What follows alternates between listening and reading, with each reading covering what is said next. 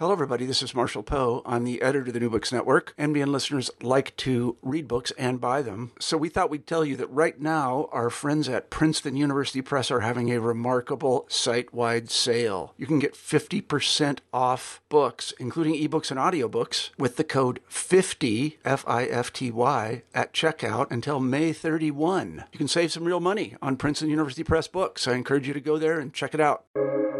Welcome to the New Books Network. Welcome to New Books in South Asian Studies. I'm one of your co-hosts, Sami Siddiqui. Today I'm speaking to Dr. Joseph McQuaid about his new book, Genealogy of Terrorism, Colonial Law and the Origins of an Idea, published by Cambridge University Press in 2020.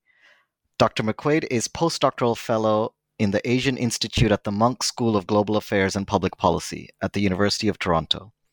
Welcome to New Books in South Asian Studies, Dr. McQuaid. So our first question is always biographical. Where did you grow up, and how did you become interested in South Asian history?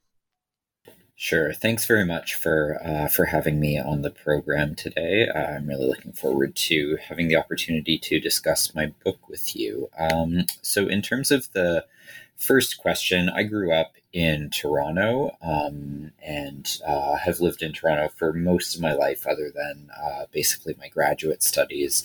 So in terms of how I became interested in South Asian history and in kind of the work that I'm currently doing, that really was something that was really kind of a change from my initial studies at, so I started my undergrad at University of Toronto, and I had done Latin in high school. I was really interested in classics and was really intending to kind of go into either classics or medieval studies or something like that. But I really ended up kind of shifting towards South Asian studies through the programs that I was doing. I took a course with Ritu Birla, the introductory course on South Asia, and another one with Nonika Datta, who is a visiting lecturer from Delhi. And it was kind of those courses kind of coincided with other ones that I was doing on modern international affairs and the global history of espionage. And it was kind of through that intersection that I started to become interested in topics like the Ghadar movement that I ended up studying. But another big thing was really the kind of what I found were really exciting methodological and theoretical approaches that I was encountering in the classes that I was taking, and looking at how scholarship on South Asia was really approaching history in ways that I found very exciting and very interesting. And so it was kind of a combination of those things, as well as kind of just a broader development, I guess, a broader kind of intellectual development while I was doing my studies. Great. Thank you. I didn't know all that, so that's fascinating. Could you talk about the genesis of this project and tell us what the main argument of the book is? Sure.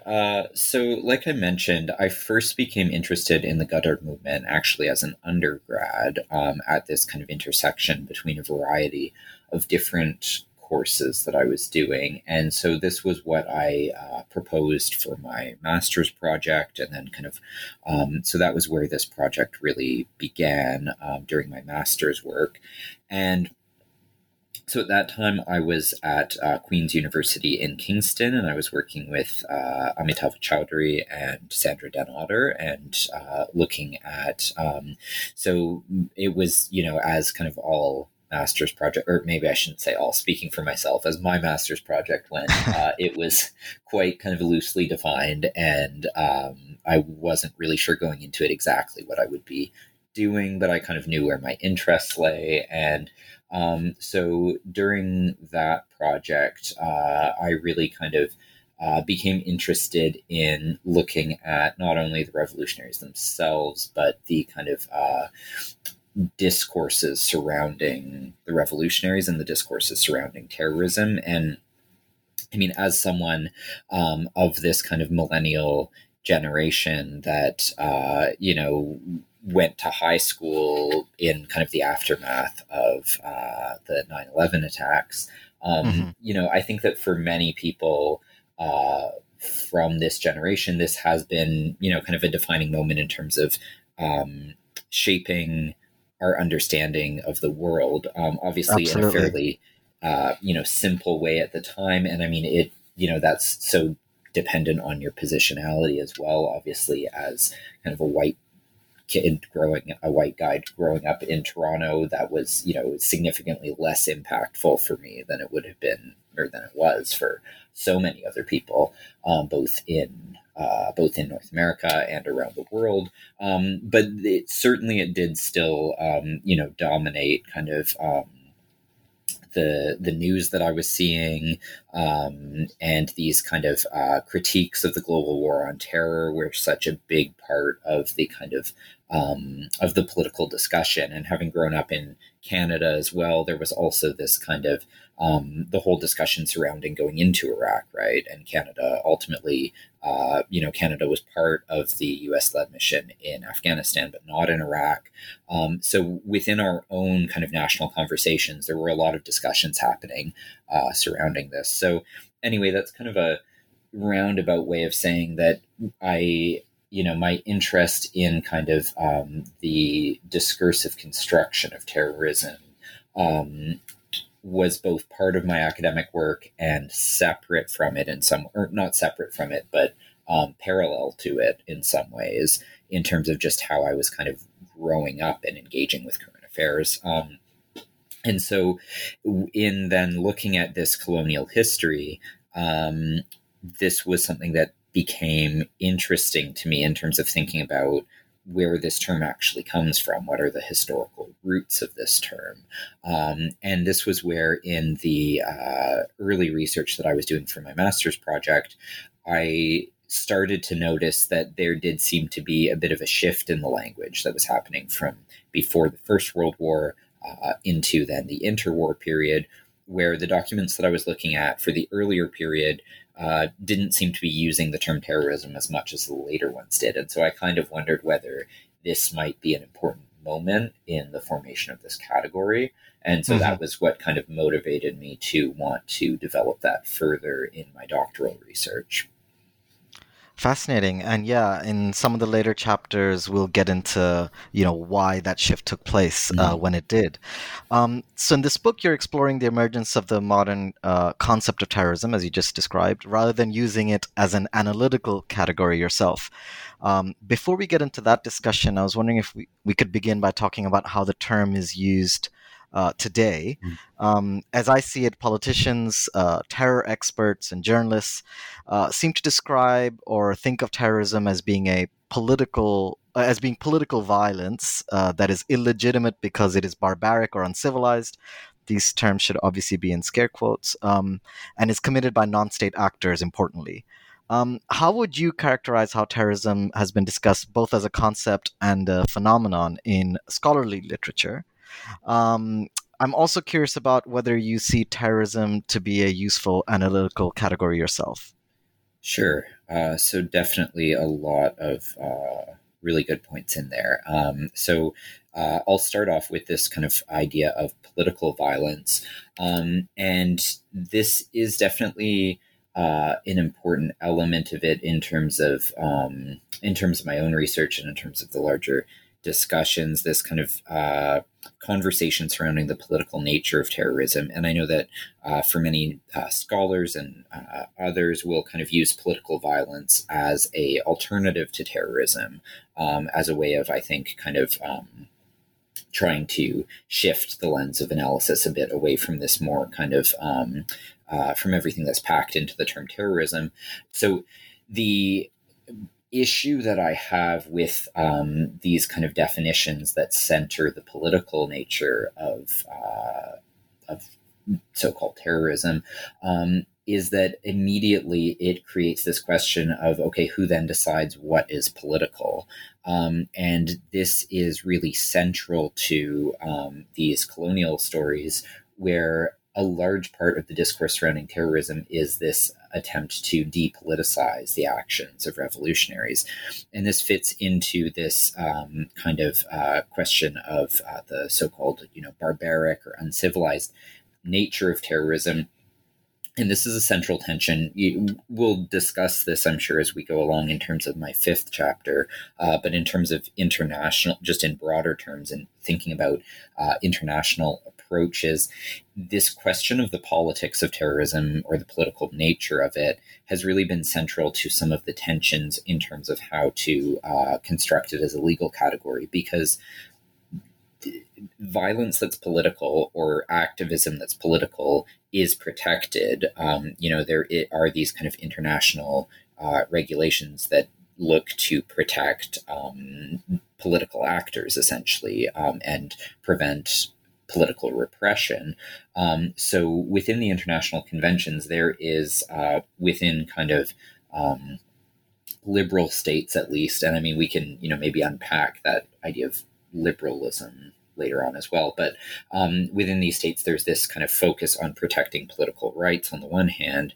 And so from that standpoint, it is there is an incentive to depoliticize then the actions of those who are kind of looking to subvert the state, while at the same time defining terrorism in political terms. And so this creates a really kind of convoluted definitional problem where terrorism is defined as being political violence, but also a terrorist is by definition someone who doesn't have the right of, say, political asylum, for example.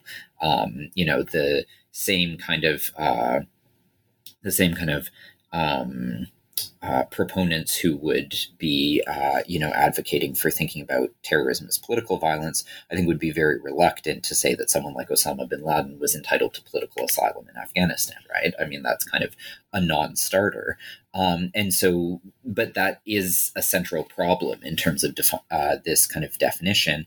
And the other element of it then is that in thinking about it in terms of a political definition, so there's the question of kind of what's brought into that, but there's also the question of what's left out of that. And so if we think about, for example, is misogyny a political ideology? Is racism a political ideology? I mean, in both cases, I would say yes, but is that the common, would that be commonly accepted? And this is the problem that we're encountering with things like the so-called incels or others who kind of have these ideologies that don't actually fit into a kind of left, right, or, religious, secular kind of these types of divisions that we are kind of view as being the organizational kind of scheme for modern politics. And so I think this can also be a problem, because then if we say that misogyny, for example, is something that is other than political, which, this is what many say when we have these kind of the killings, like the one that happened just in Toronto here a few years ago. People dismiss the political nature of it. But this, in some ways, may be also kind of an artificial distinction that is really kind of shifting our gaze maybe away from where it should be. And so in terms of how terrorism has been discussed and whether it's a useful analytical category, I think it can be, but I think it most often is not. And what I mean by that is that I think that there is a specific type of activity that we can loosely kind of organize within this label of terrorism that is really about, I actually think that in a way the old kind of 19th century category for it is actually more descriptive. Propaganda by deed, I think, is actually a better description of what that is. And, it's rare that I would kind of reach back to old 19th century categories, but I actually think that propaganda by deed, as kind of an organizational principle, it does a decent job of describing what I would consider to be kind of what would be terrorism. It's a type of action, a type of violence that is targeting individuals or kind of positions of authority or groups as a form of propaganda. So it's about the communication of the act rather than the physical result of the act itself. So if someone, commits a murder in private, the goal is to eliminate the individual that they are murdering.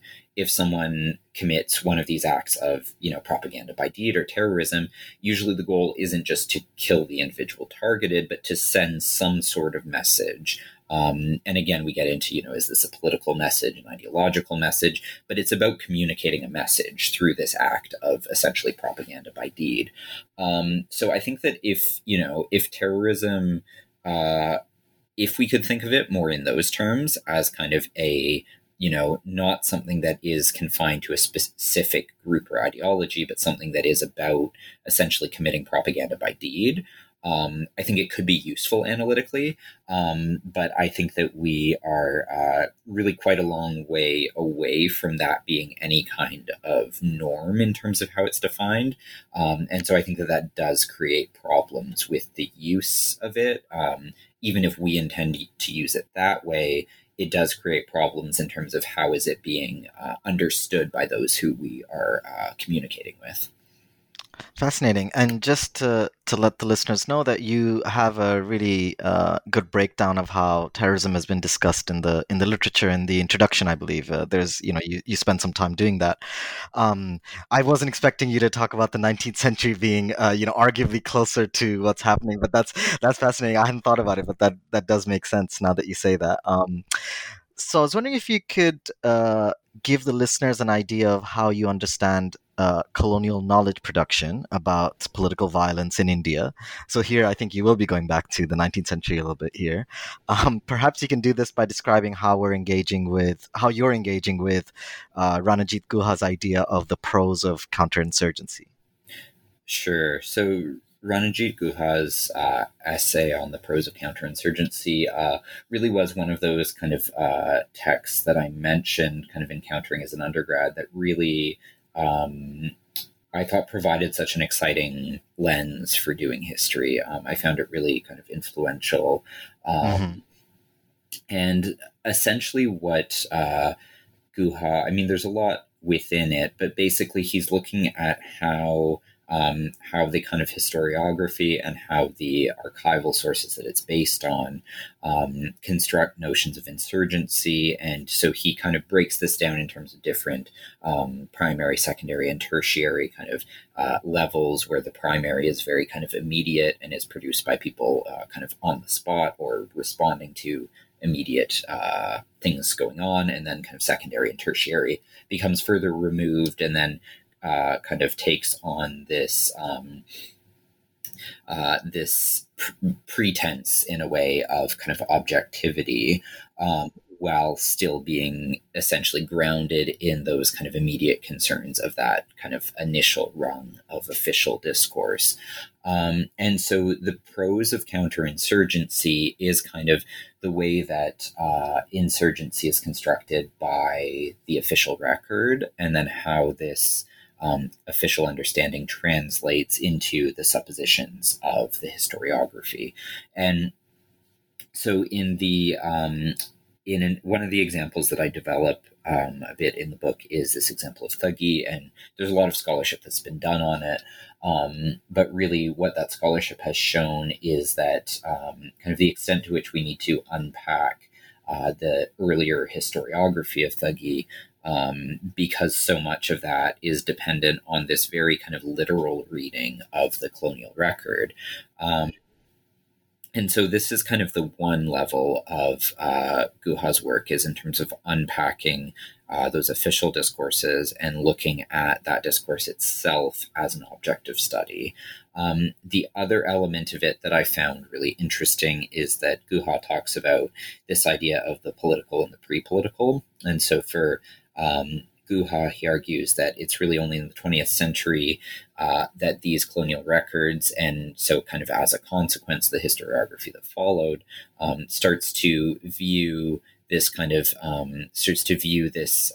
anti-colonial agitation as being actual political agitation. And before this, it's seen as these kind of pre-political peasant revolts that are regarded as being almost like natural phenomena, like earthquakes, and not really actually motivated by any kind of agency or subjectivity on the part of the rebels, basically. And so he of course challenges this to show that there, unsurprisingly, is, a great deal of subjectivity and agency on the part of those who are rebelling. And so I wanted to kind of unpack this further by also looking within the 20th century and looking at how those ideas of political versus pre-political, or we could say in the later period, apolitical, what kind of function those categories play. And so this is kind of then returning to that point about, who defines what constitutes something that is appropriately political. And so this becomes a way of essentially determining the legitimacy of a group or a movement by kind of determining whether it fits into this liberal notion of politics, which the Indian National Congress, for example, does, despite the fact that it's still highly repressed by the colonial government. It is still viewed as kind of fitting within this idea of politics, whereas these revolutionary organizations like Gadar or Yugantar or the Anushilan Samiti, these are not. These are seen as being something that's kind of, they literally describe them as being kind of outside of politics. So those are kind of the main takeaways from Guha, and then how I kind of looked to work with those in the text. And then just briefly in terms of colonial knowledge production, it is really just about kind of taking these insights in terms of unpacking what we're finding within our historical sources, and then thinking about how these ideas or these forms of knowledge that are being produced within the archive are actually themselves forms of governance. And so again, using the example of Thuggy, within this quote from Sleeman that I provide, who is this kind of big so-called thug catcher in the mid 19th century, there is this passage where he specifically talks about how, because of the supposedly India-wide nature of this thug conspiracy that we can get into that later, but because of the India-wide nature, it kind of requires that the colonial state will track them down in any territory that they're going to be found. And so essentially it is a justification for colonial expansion under the guise of this kind of knowledge and hunting for these kind of subversive elements that are, kind of lurking at the margins or lurking kind of beyond the gaze of these officials.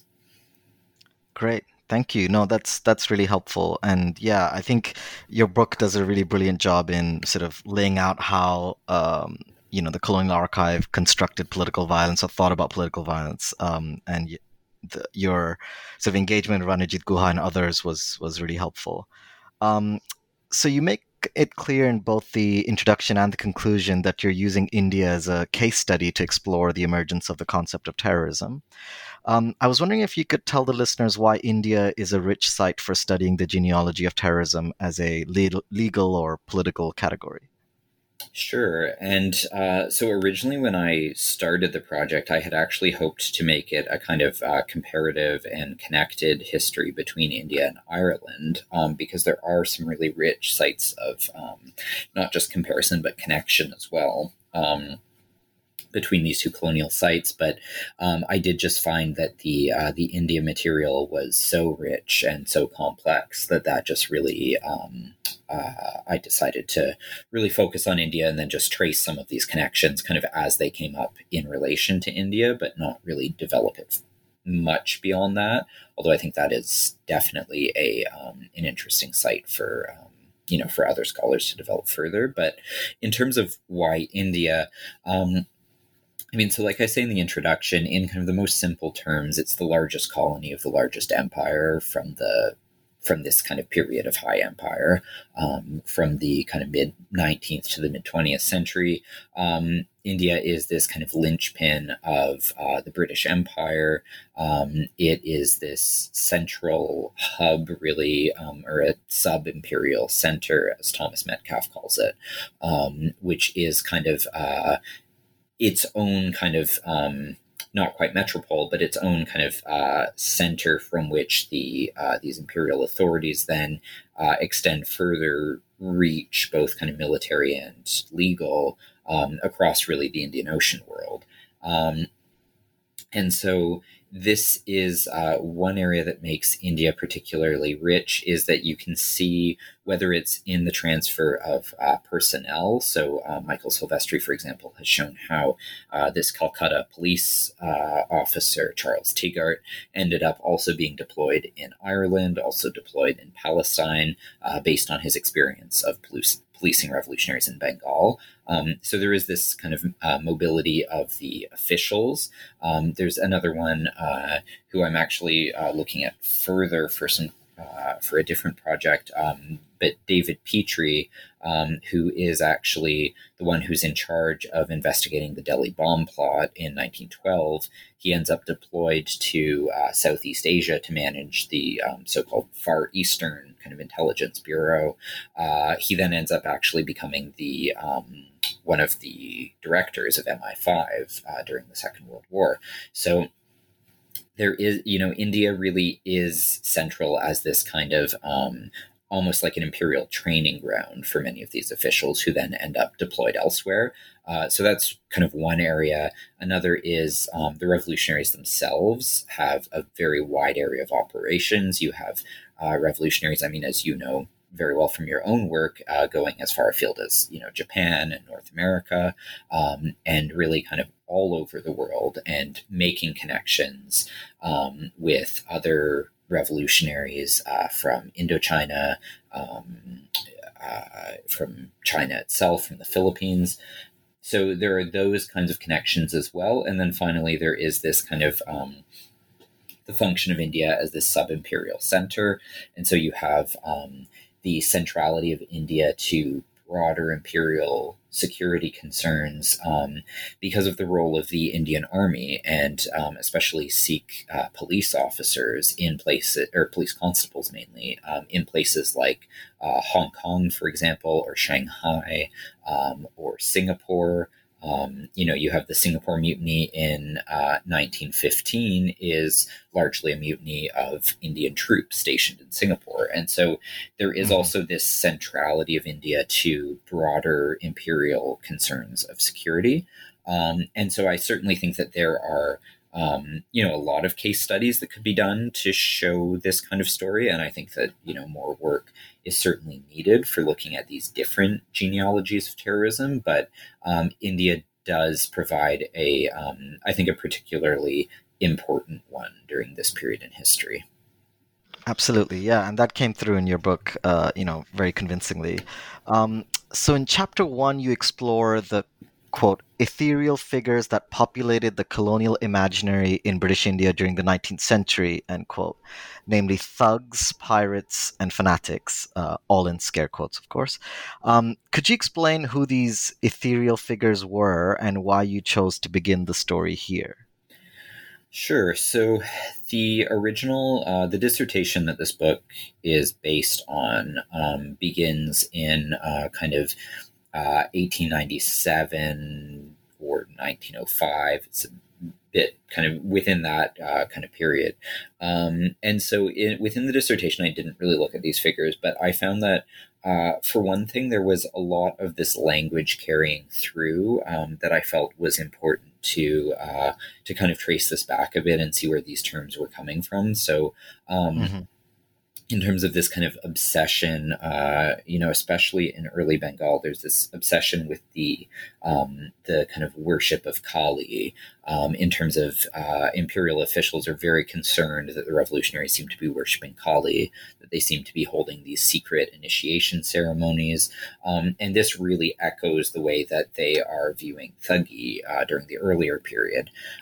In the same way, there are discussions of kind of the religious fanaticism of the revolutionaries. And so tracing back those terms, both kind of through conversations with other scholars who I was discussing the work with, as well as kind of my own reading. I just felt that it was important to trace these categories back as well to understand the some of these prehistories of the category of terrorism, and especially because I think that this is really I was ultimately really happy that I developed that line of research because I think it really helped me actually ground the project more within the particularities of India, because there can be a temptation or a risk in studying, the history of a global concept like terrorism. There can be a temptation or a risk of kind of following that language into yourself constructing a kind of global genealogy for it. And so, on the one hand, there are these global connections, and this is something that's coming out within this moment where there are, these ideas are circulating across a variety of locations. But there is also a rootedness to the way that terrorism is described in India. And so this is why, it's a genealogy rather than the genealogy. And this is why I really try to look closely at the 19th century and at the pirates and the thugs and the fanatics and dacoits and criminal tribes and these other kind of legal and criminal categories that are being looked at by colonial officials, because these, I think, are, it's really essential to understand the local ideas that are shaping how terrorism then goes on to be constructed in early 20th century Bengal, because these ideas of worship of Kali, for example, that's not coming from a kind of broader global conversation. That's coming from a very specific and rooted conversation regarding Thuggee. Well, at the same time, you do also have the circulation of these things, like I discuss how the term thug, for example, ends up being used a lot in metropolitan Britain, and especially in relation to Ireland. We know this from today as well, how, the branding of people as thugs is this kind of branding that is itself, highly racialized in contemporary discourse. But so that's in terms of kind of why I wanted to begin there. And then just in terms of what I mean by these ethereal figures, or ethereal assassins, as I call them, is so these are not, wholly imaginary categories. It's not, I don't go so far as to say that, the thugs and pirates and fanatics are totally kind of invented within the colonial imagination. I don't think that is the case. But what it is it's this grouping together of a broad cluster of different types of, groups of bandits and brigands and thieves and demobilized retainers from the various colonial wars, and privateers, and all of these different types of figures who are operating at various degrees of distance or proximity to kind of the colonial state. But who are kind of beyond the control of it in terms of how they're operating. These are kind of the figures who then get essentially drawn together and then labeled with these much more kind of definitive categories of thug or pirate. And so in doing this, it's this kind of process of taking this, variety of, tangible figures who we can locate in the archive and who have their own, political subjectivities, but taking them and essentially turning them into this kind of trope that then basically flattens that diversity and then constructs this kind of figure that is an oppositional figure against whom officials are able to define their own kind of authority, their own legitimacy, and their own civilization, in contrast to the supposed kind of barbarism of what are seen as really these kind of primordial categories of criminals. Mm-hmm. Mm-hmm. Fascinating. I'm glad you ended with the primordial aspect of it, because I think that also seems to be one of the reasons why as a reader, it felt really good that you began there, because with the subsequent chapter, what we'll be discussing, they seem very different types of people and methods of political violence. So in chapter 2, you focus on the revolutionary violence in Bengal from the 1890s until 1913. Could you talk about both what the use of the bomb meant for Bengali revolutionaries, as well as how this tactic impacted the thinking of British colonial officials about revolutionary violence in India? Sure. So the Bengali revolutionaries really disrupt these colonial understandings of violence in a number of ways. And one of the key ones is their use of the bomb, which is very much this symbol of Western science at the time. So it's really seen as this symbol of Western technological and scientific superiority. And so the fact that the revolutionaries are able to not only use bombs against colonial officials, but actually to manufacture their own, is this very kind of this very interesting thing, which for the Bengalis, for the Bengali revolutionaries, is this very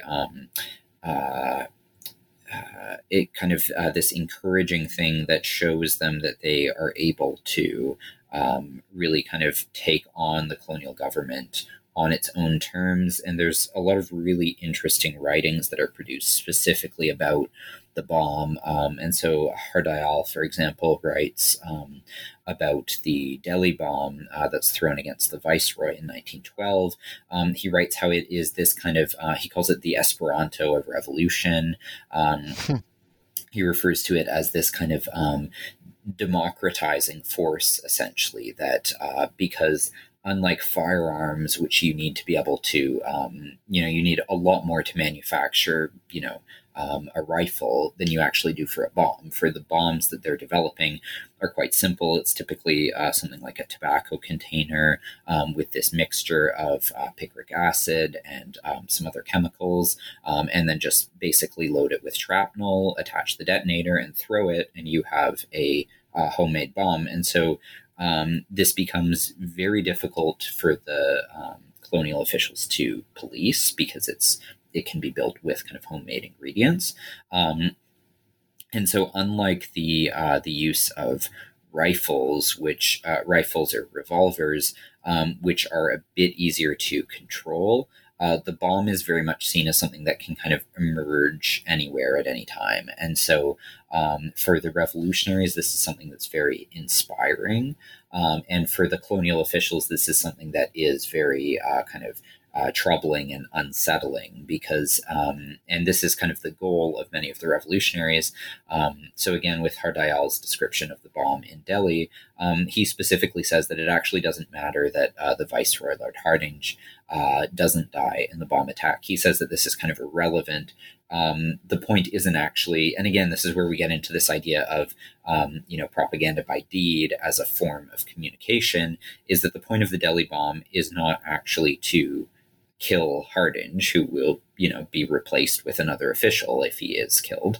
Although certainly, they would have liked to have killed him. But what's really important is the fact that it destabilizes these notions of imperial security, and it demonstrates the kind of that basically this idea that nowhere is safe. And I think this is something that really carries through if we think about what makes contemporary terrorism very effective is that it really has a kind of an impact on the public imagination that is very disproportionate in relation to the actual number of casualties that it produces, right?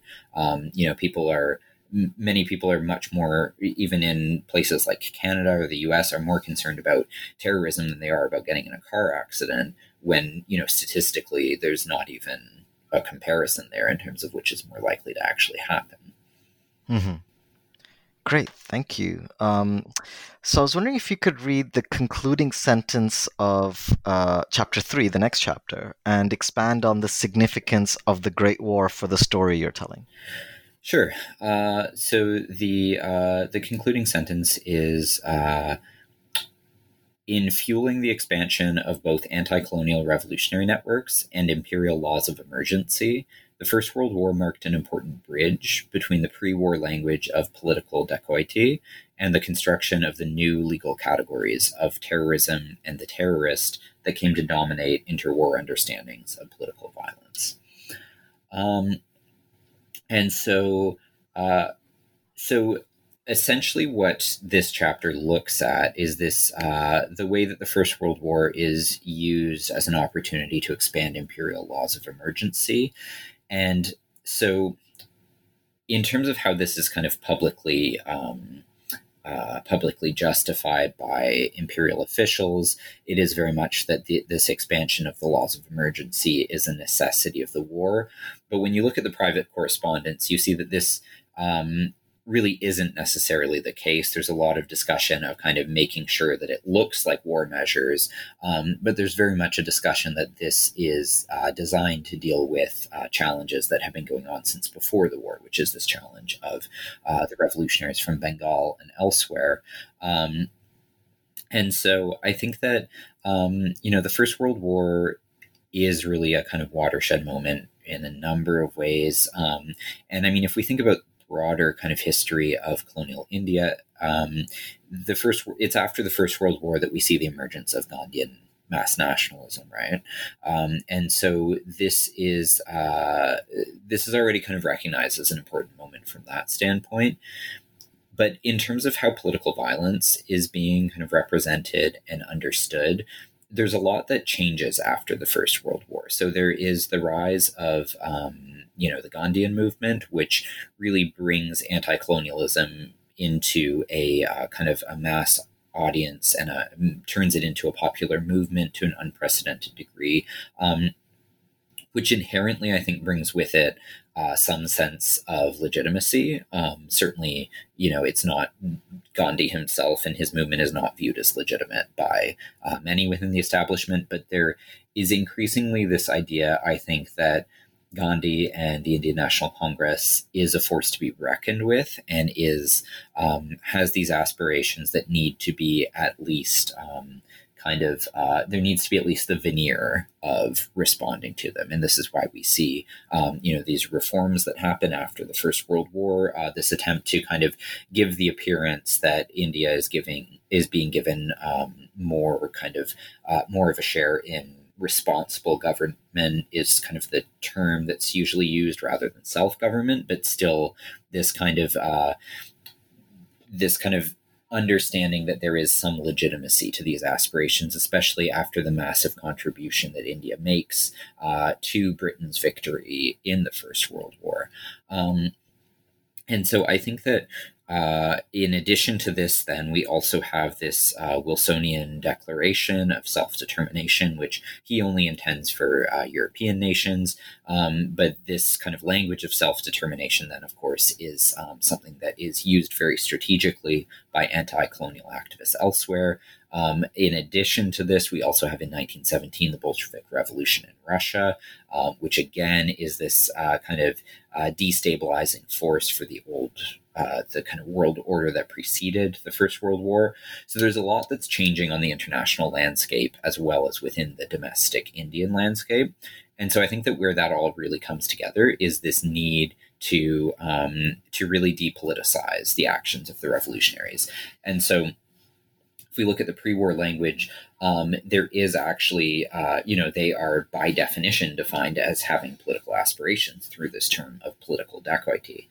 Whereas moving into the interwar period, the term terrorism is able to strip away some of those politics. And if you look at, in the subsequent chapter as well, in chapter 4, the discussions surrounding, the use of the term terrorism, we can see that there is really this attempt to move the conversation away from politics and into something else. And I think that this is really a product of both that international and that domestic context.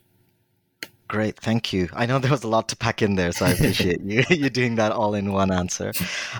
So in chapter 4, you write, quote, "The emergence of terrorism as the defining category to be used in subsequent legal and political pronouncements on the Indian revolutionary movement should thus be understood as a deliberate and calculated attempt on the part of the colonial officials to make emergency measures more palatable, both to the British Parliament back home and moderate opinion within India," end quote.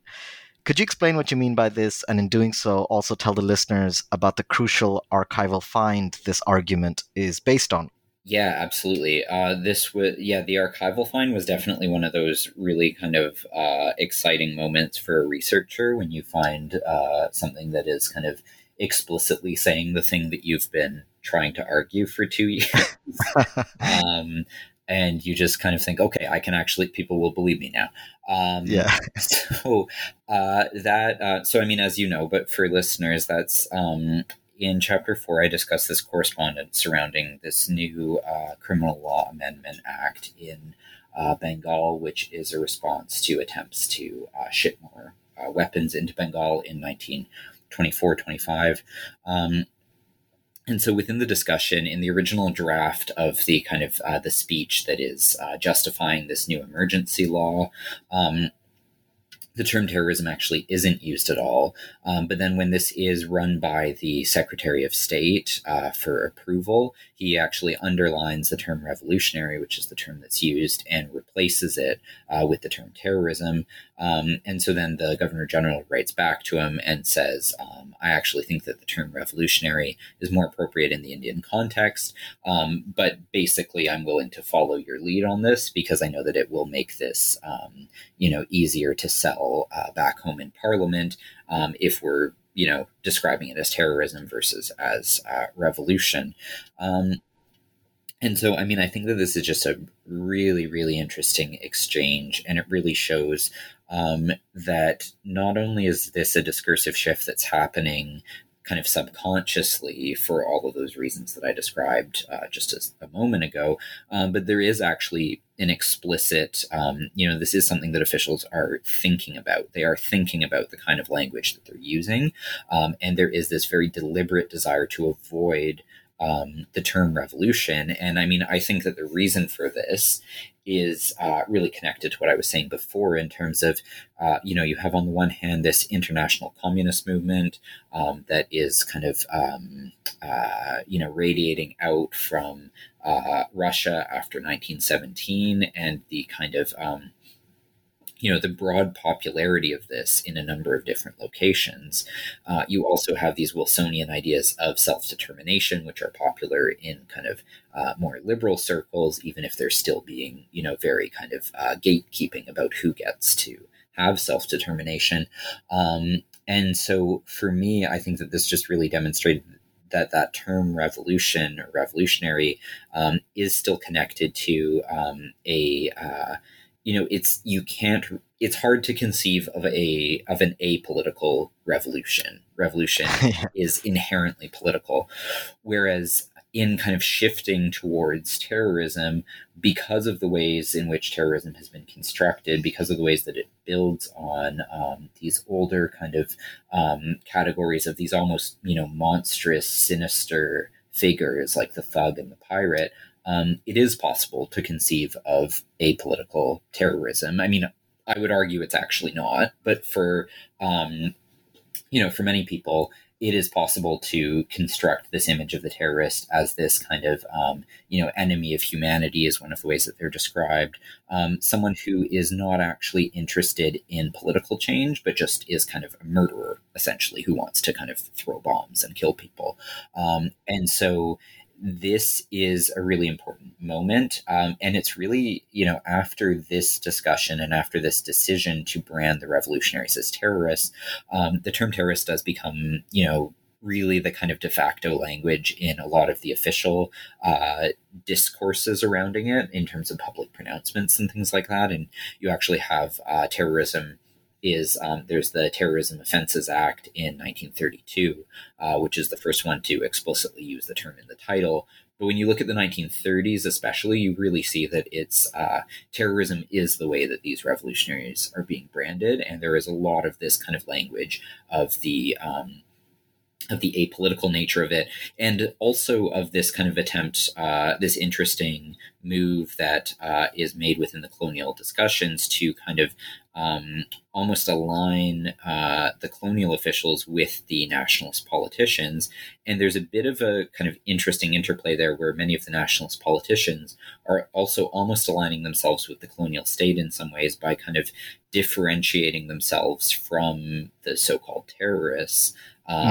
As a way of kind of enhancing the legitimacy of their own nationalist project by kind of depoliticizing or delegitimizing the violence of the kind of more radical revolutionary wing. Great, thank you. So I know we've been focusing primarily on British imaginings and attempts to suppress political violence in India, but you also talk about how Indian nationalists and revolutionaries challenged British colonial rhetoric, which sought to dismiss anti-colonial violence as terrorism or anarchism. In particular, I thought it was fascinating how figures like Sachindranath Sanyal describe British actions in India as quote unquote official terrorism, or Munindra Debrai Mahasai criticized what he called quote unquote police terrorism. In a way, they seem to be challenging the official British definition of terrorism itself, or do you see it slightly differently?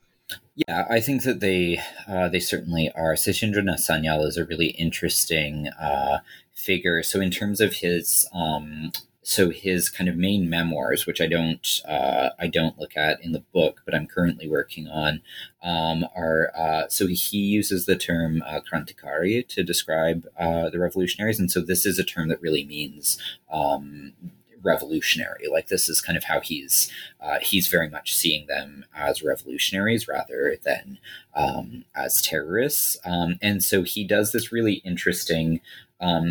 At the same time, though, we can still see some of the fluidity of the term, because he isn't totally kind of he doesn't totally dismiss the idea that he and his colleagues are conducting terrorism, but he really kind of looks to describe it as a kind of counterterrorism, actually, which again, in the current context, when we think of counterterrorism, it's the opposite. And so I think it is a really interesting rhetorical move that he does, but he essentially acknowledges to some extent that that they're committing terrorism, but he says that it's not terrorism for terrorism's sake is one thing. He says that it is terrorism that is a response to, like you say, this official terrorism. And so that actually what him and the others are doing is doing this kind of counterterrorism, which is kind of produced by necessity of responding to the terrorism of the officials. So I think it is a really interesting kind of rhetorical inversion that he does there. And then, in terms of Mahasai and others, these discussions of police terrorism or official terrorism, this is something that we see with descriptions of the Amritsar massacre, for example, are described as terrorism by many, both revolutionaries and others as well. And so in terms of this kind of shifting of terrorism onto the colonial state, this is something that we do also see happening from those who aren't part of the revolutionary movement too. But they, again, I think it kind of highlights the malleability of the term, and it's something that we can still see. We can still see this today, like some of bin Laden's speeches, for example, kind of describe Al-Qaeda as kind of responding to what he refers to as American terrorism. So I think this type of kind of rhetorical move is still something that we can see today, but it is definitely important to kind of note and emphasize that at the time, this is very much fitting within broader conceptions of what the term means, because the earliest instances, and I don't actually really get into this because it kind of moves the conversation too much beyond India, but in terms of the 19th century and the earliest discussions of terrorism usually is actually referring to violence by the state in many cases. If we're looking at for example, the Irish or the Russians. There were a lot of these discussions of state terrorism. Whereas by the time we move then into the 1930s, and I mean, we'll discuss in a moment the International Convention, but this idea, it shifts towards being violence that's carried out by non-state actors. But this really isn't, within the original kind of more malleable descriptions of the term, there is a lot more of this kind of give and take between official terrorism and non-state terrorism. And so in terms of people who would have been reading or hearing this, in terms of how the term is used, it would have had, I think, a greater degree of flexibility at the time than what it has now, where we can still, people will still talk about state terrorism, but if you say the word terrorism to, any kind of average person or most people, if you use this term, the first thing they'll think of will be non-state actors, even if they will also kind of make space for the potential for state terrorism as well. Mm-hmm. Fascinating. Thank you. So in Chapter 5, you focus on the discussions at the Convention for the Prevention and Punishment of Terrorism, a diplomatic conference hosted by the League of Nations. You write that for the government of India who were at the conference, and perhaps you can briefly explain why they were present at this conference in the first place, the question of territory was crucial, particularly as it related to the French possession of Chandernagore.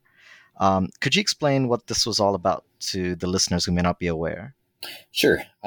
So on the first point, India's relationship to the League of Nations is really its own fascinating history. And I do actually have an article on that for those who are interested, not to be too self-promoting, but no, go ahead.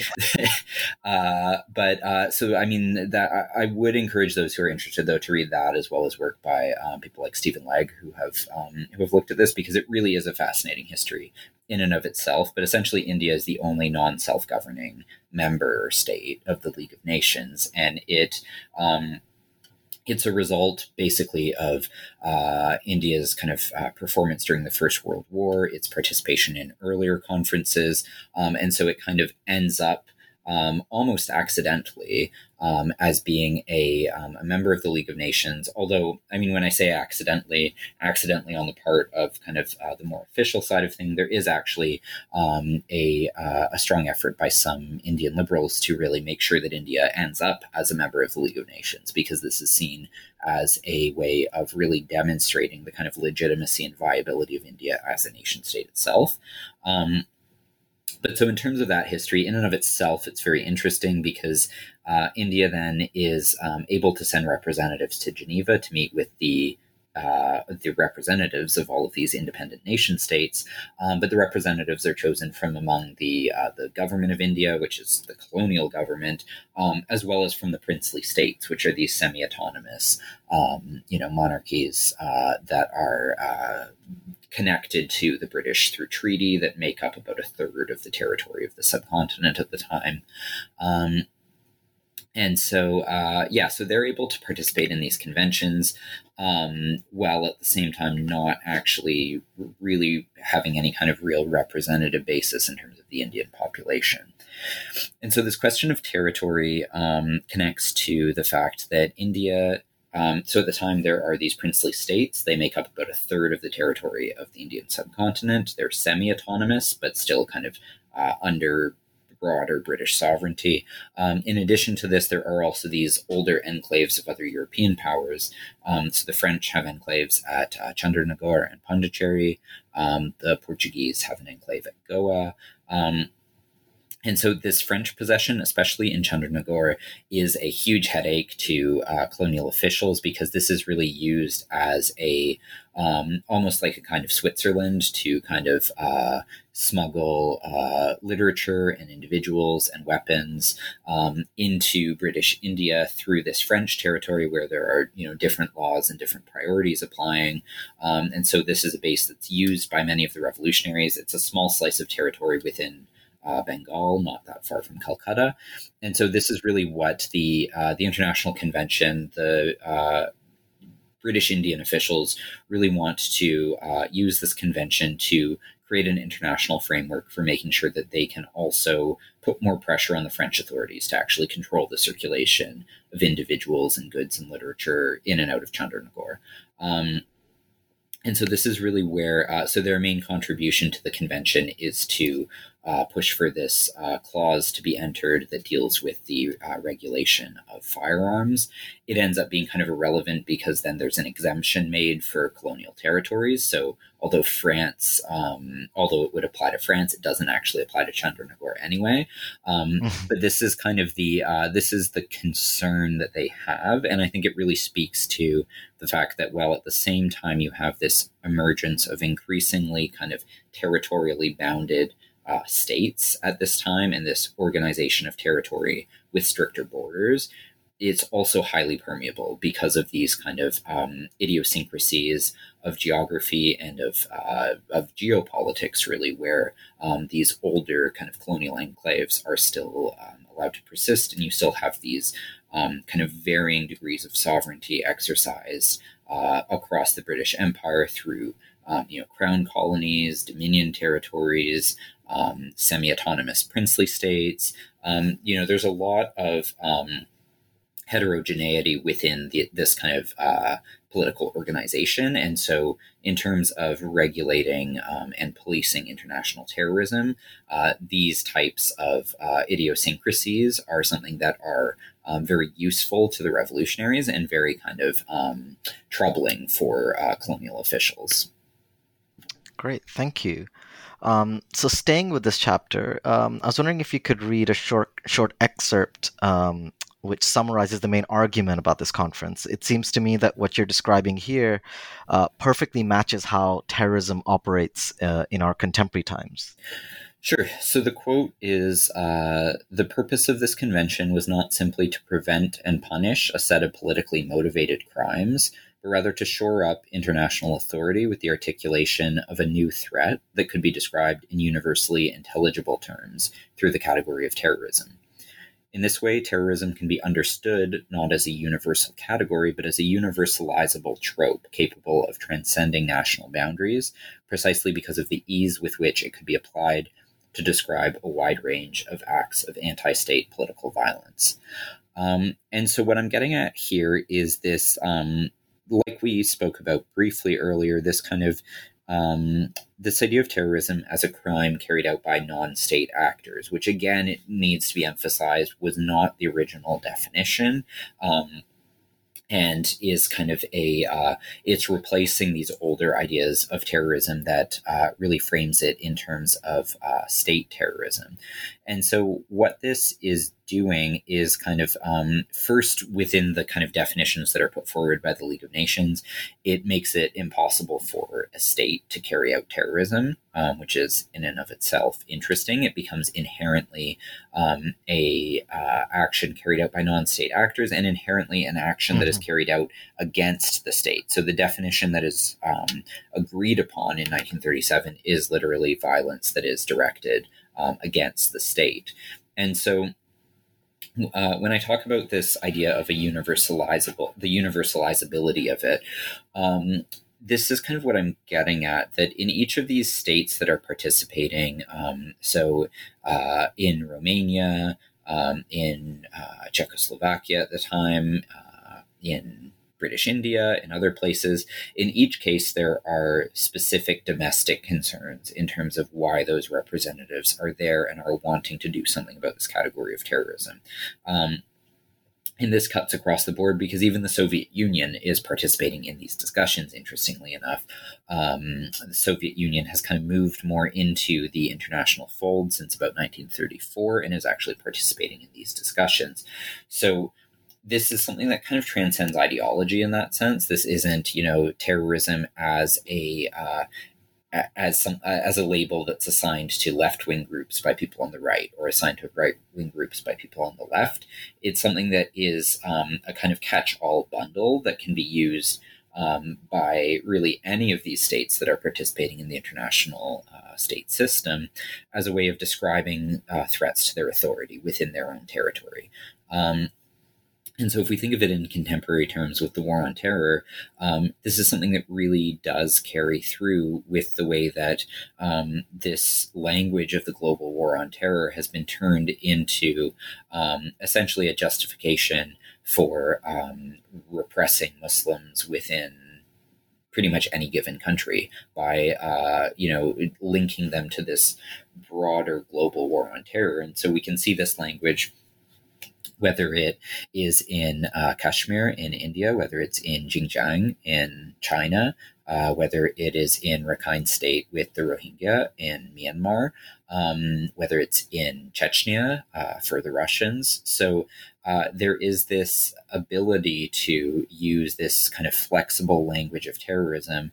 If we break down any of those conflicts, or any of those, not even conflicts in some cases, but more kind of human rights abuses or acts of genocide, there are very contingent and very particular rooted local histories that are creating the context that are that we're seeing.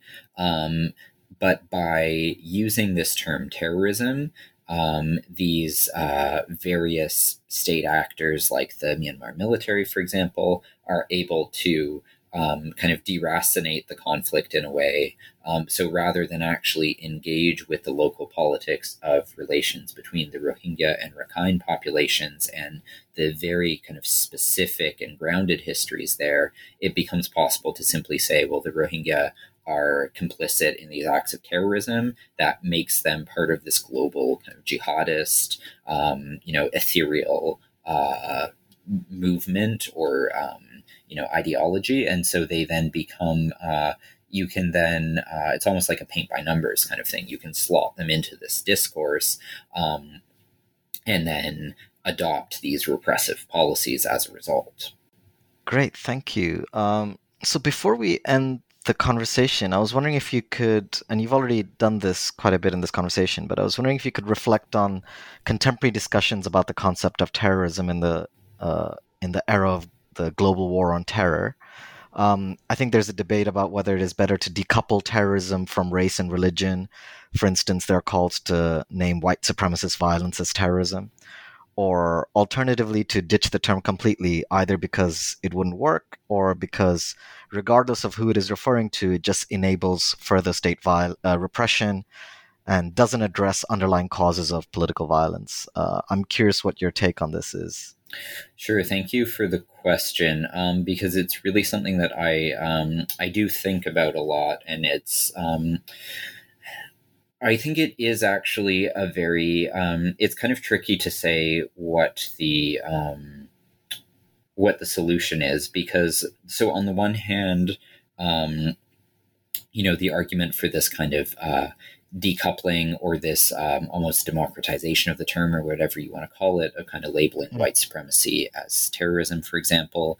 I think that there's a lot to be said for that. I think that it, given that the term terrorism is part of the kind of public discourse, I've been encouraged to see this translate into policy in Canada, for example, with the labeling of the Proud Boys as a terrorist organization.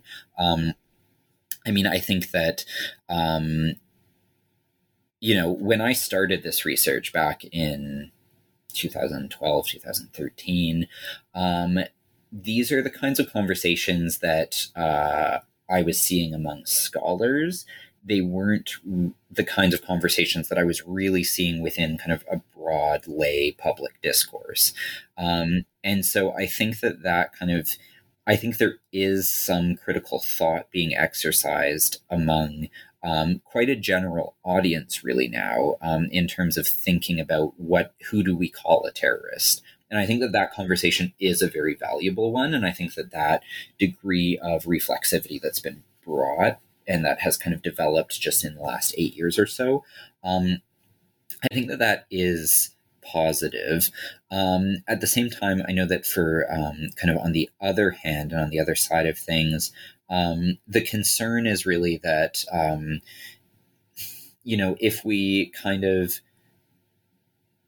if what happens with that is that we then keep this kind of very uncritically examined term of terrorism, but just throw more groups into it, this is not necessarily making the kind of progress that we would hope for.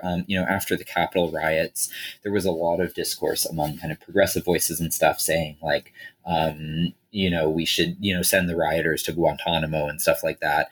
And this is not, I think, a productive way to go with it, because, like you said, it does in a way, it does in a way legitimize the kind of uncritical ways in which the term has been used in the past by kind of saying, okay, well, we're recognizing now, it doesn't really go into actually a critique of the way terrorism has been used to then just say, well, we can just broaden, and say that more people are terrorists, but still really be advocating the same kinds of policies that have been used before, because now, we don't like this group, white supremacists, which, I mean, of course we don't, we shouldn't. And, it is, so this is kind of the tension then of, on the one hand, there has been this, long disparity in terms of how, someone like a Dylann Roof can commit an act that, if it had been carried out by a Muslim, would just 100% have been labeled as an act of terrorism, can commit Absolutely. that, and then can be, but can, only be kind of brought up on the comparatively kind of lesser charges of things like murder or even manslaughter in some cases. So, the idea of applying more rigor to those cases and actually taking seriously the threat of white supremacy, which is, according to the FBI, which is hardly a kind of a hotbed of bleeding heart leftists, is the number one threat, in the US at the moment, in terms of danger. And over the last 20 years, really, if you exclude, 9/11, which is admittedly a big exclusion, but because it's a huge number of casualties in a very short period of time, if you look at the longer run in terms of numbers of attacks and casualties from that and that kind of thing, it's really white supremacy and kind of anti-government militias that are the biggest public danger. And so bringing them into these discussions of political violence is I think very important and is very worthwhile. But at the same time, I do definitely take the kind of note of those who are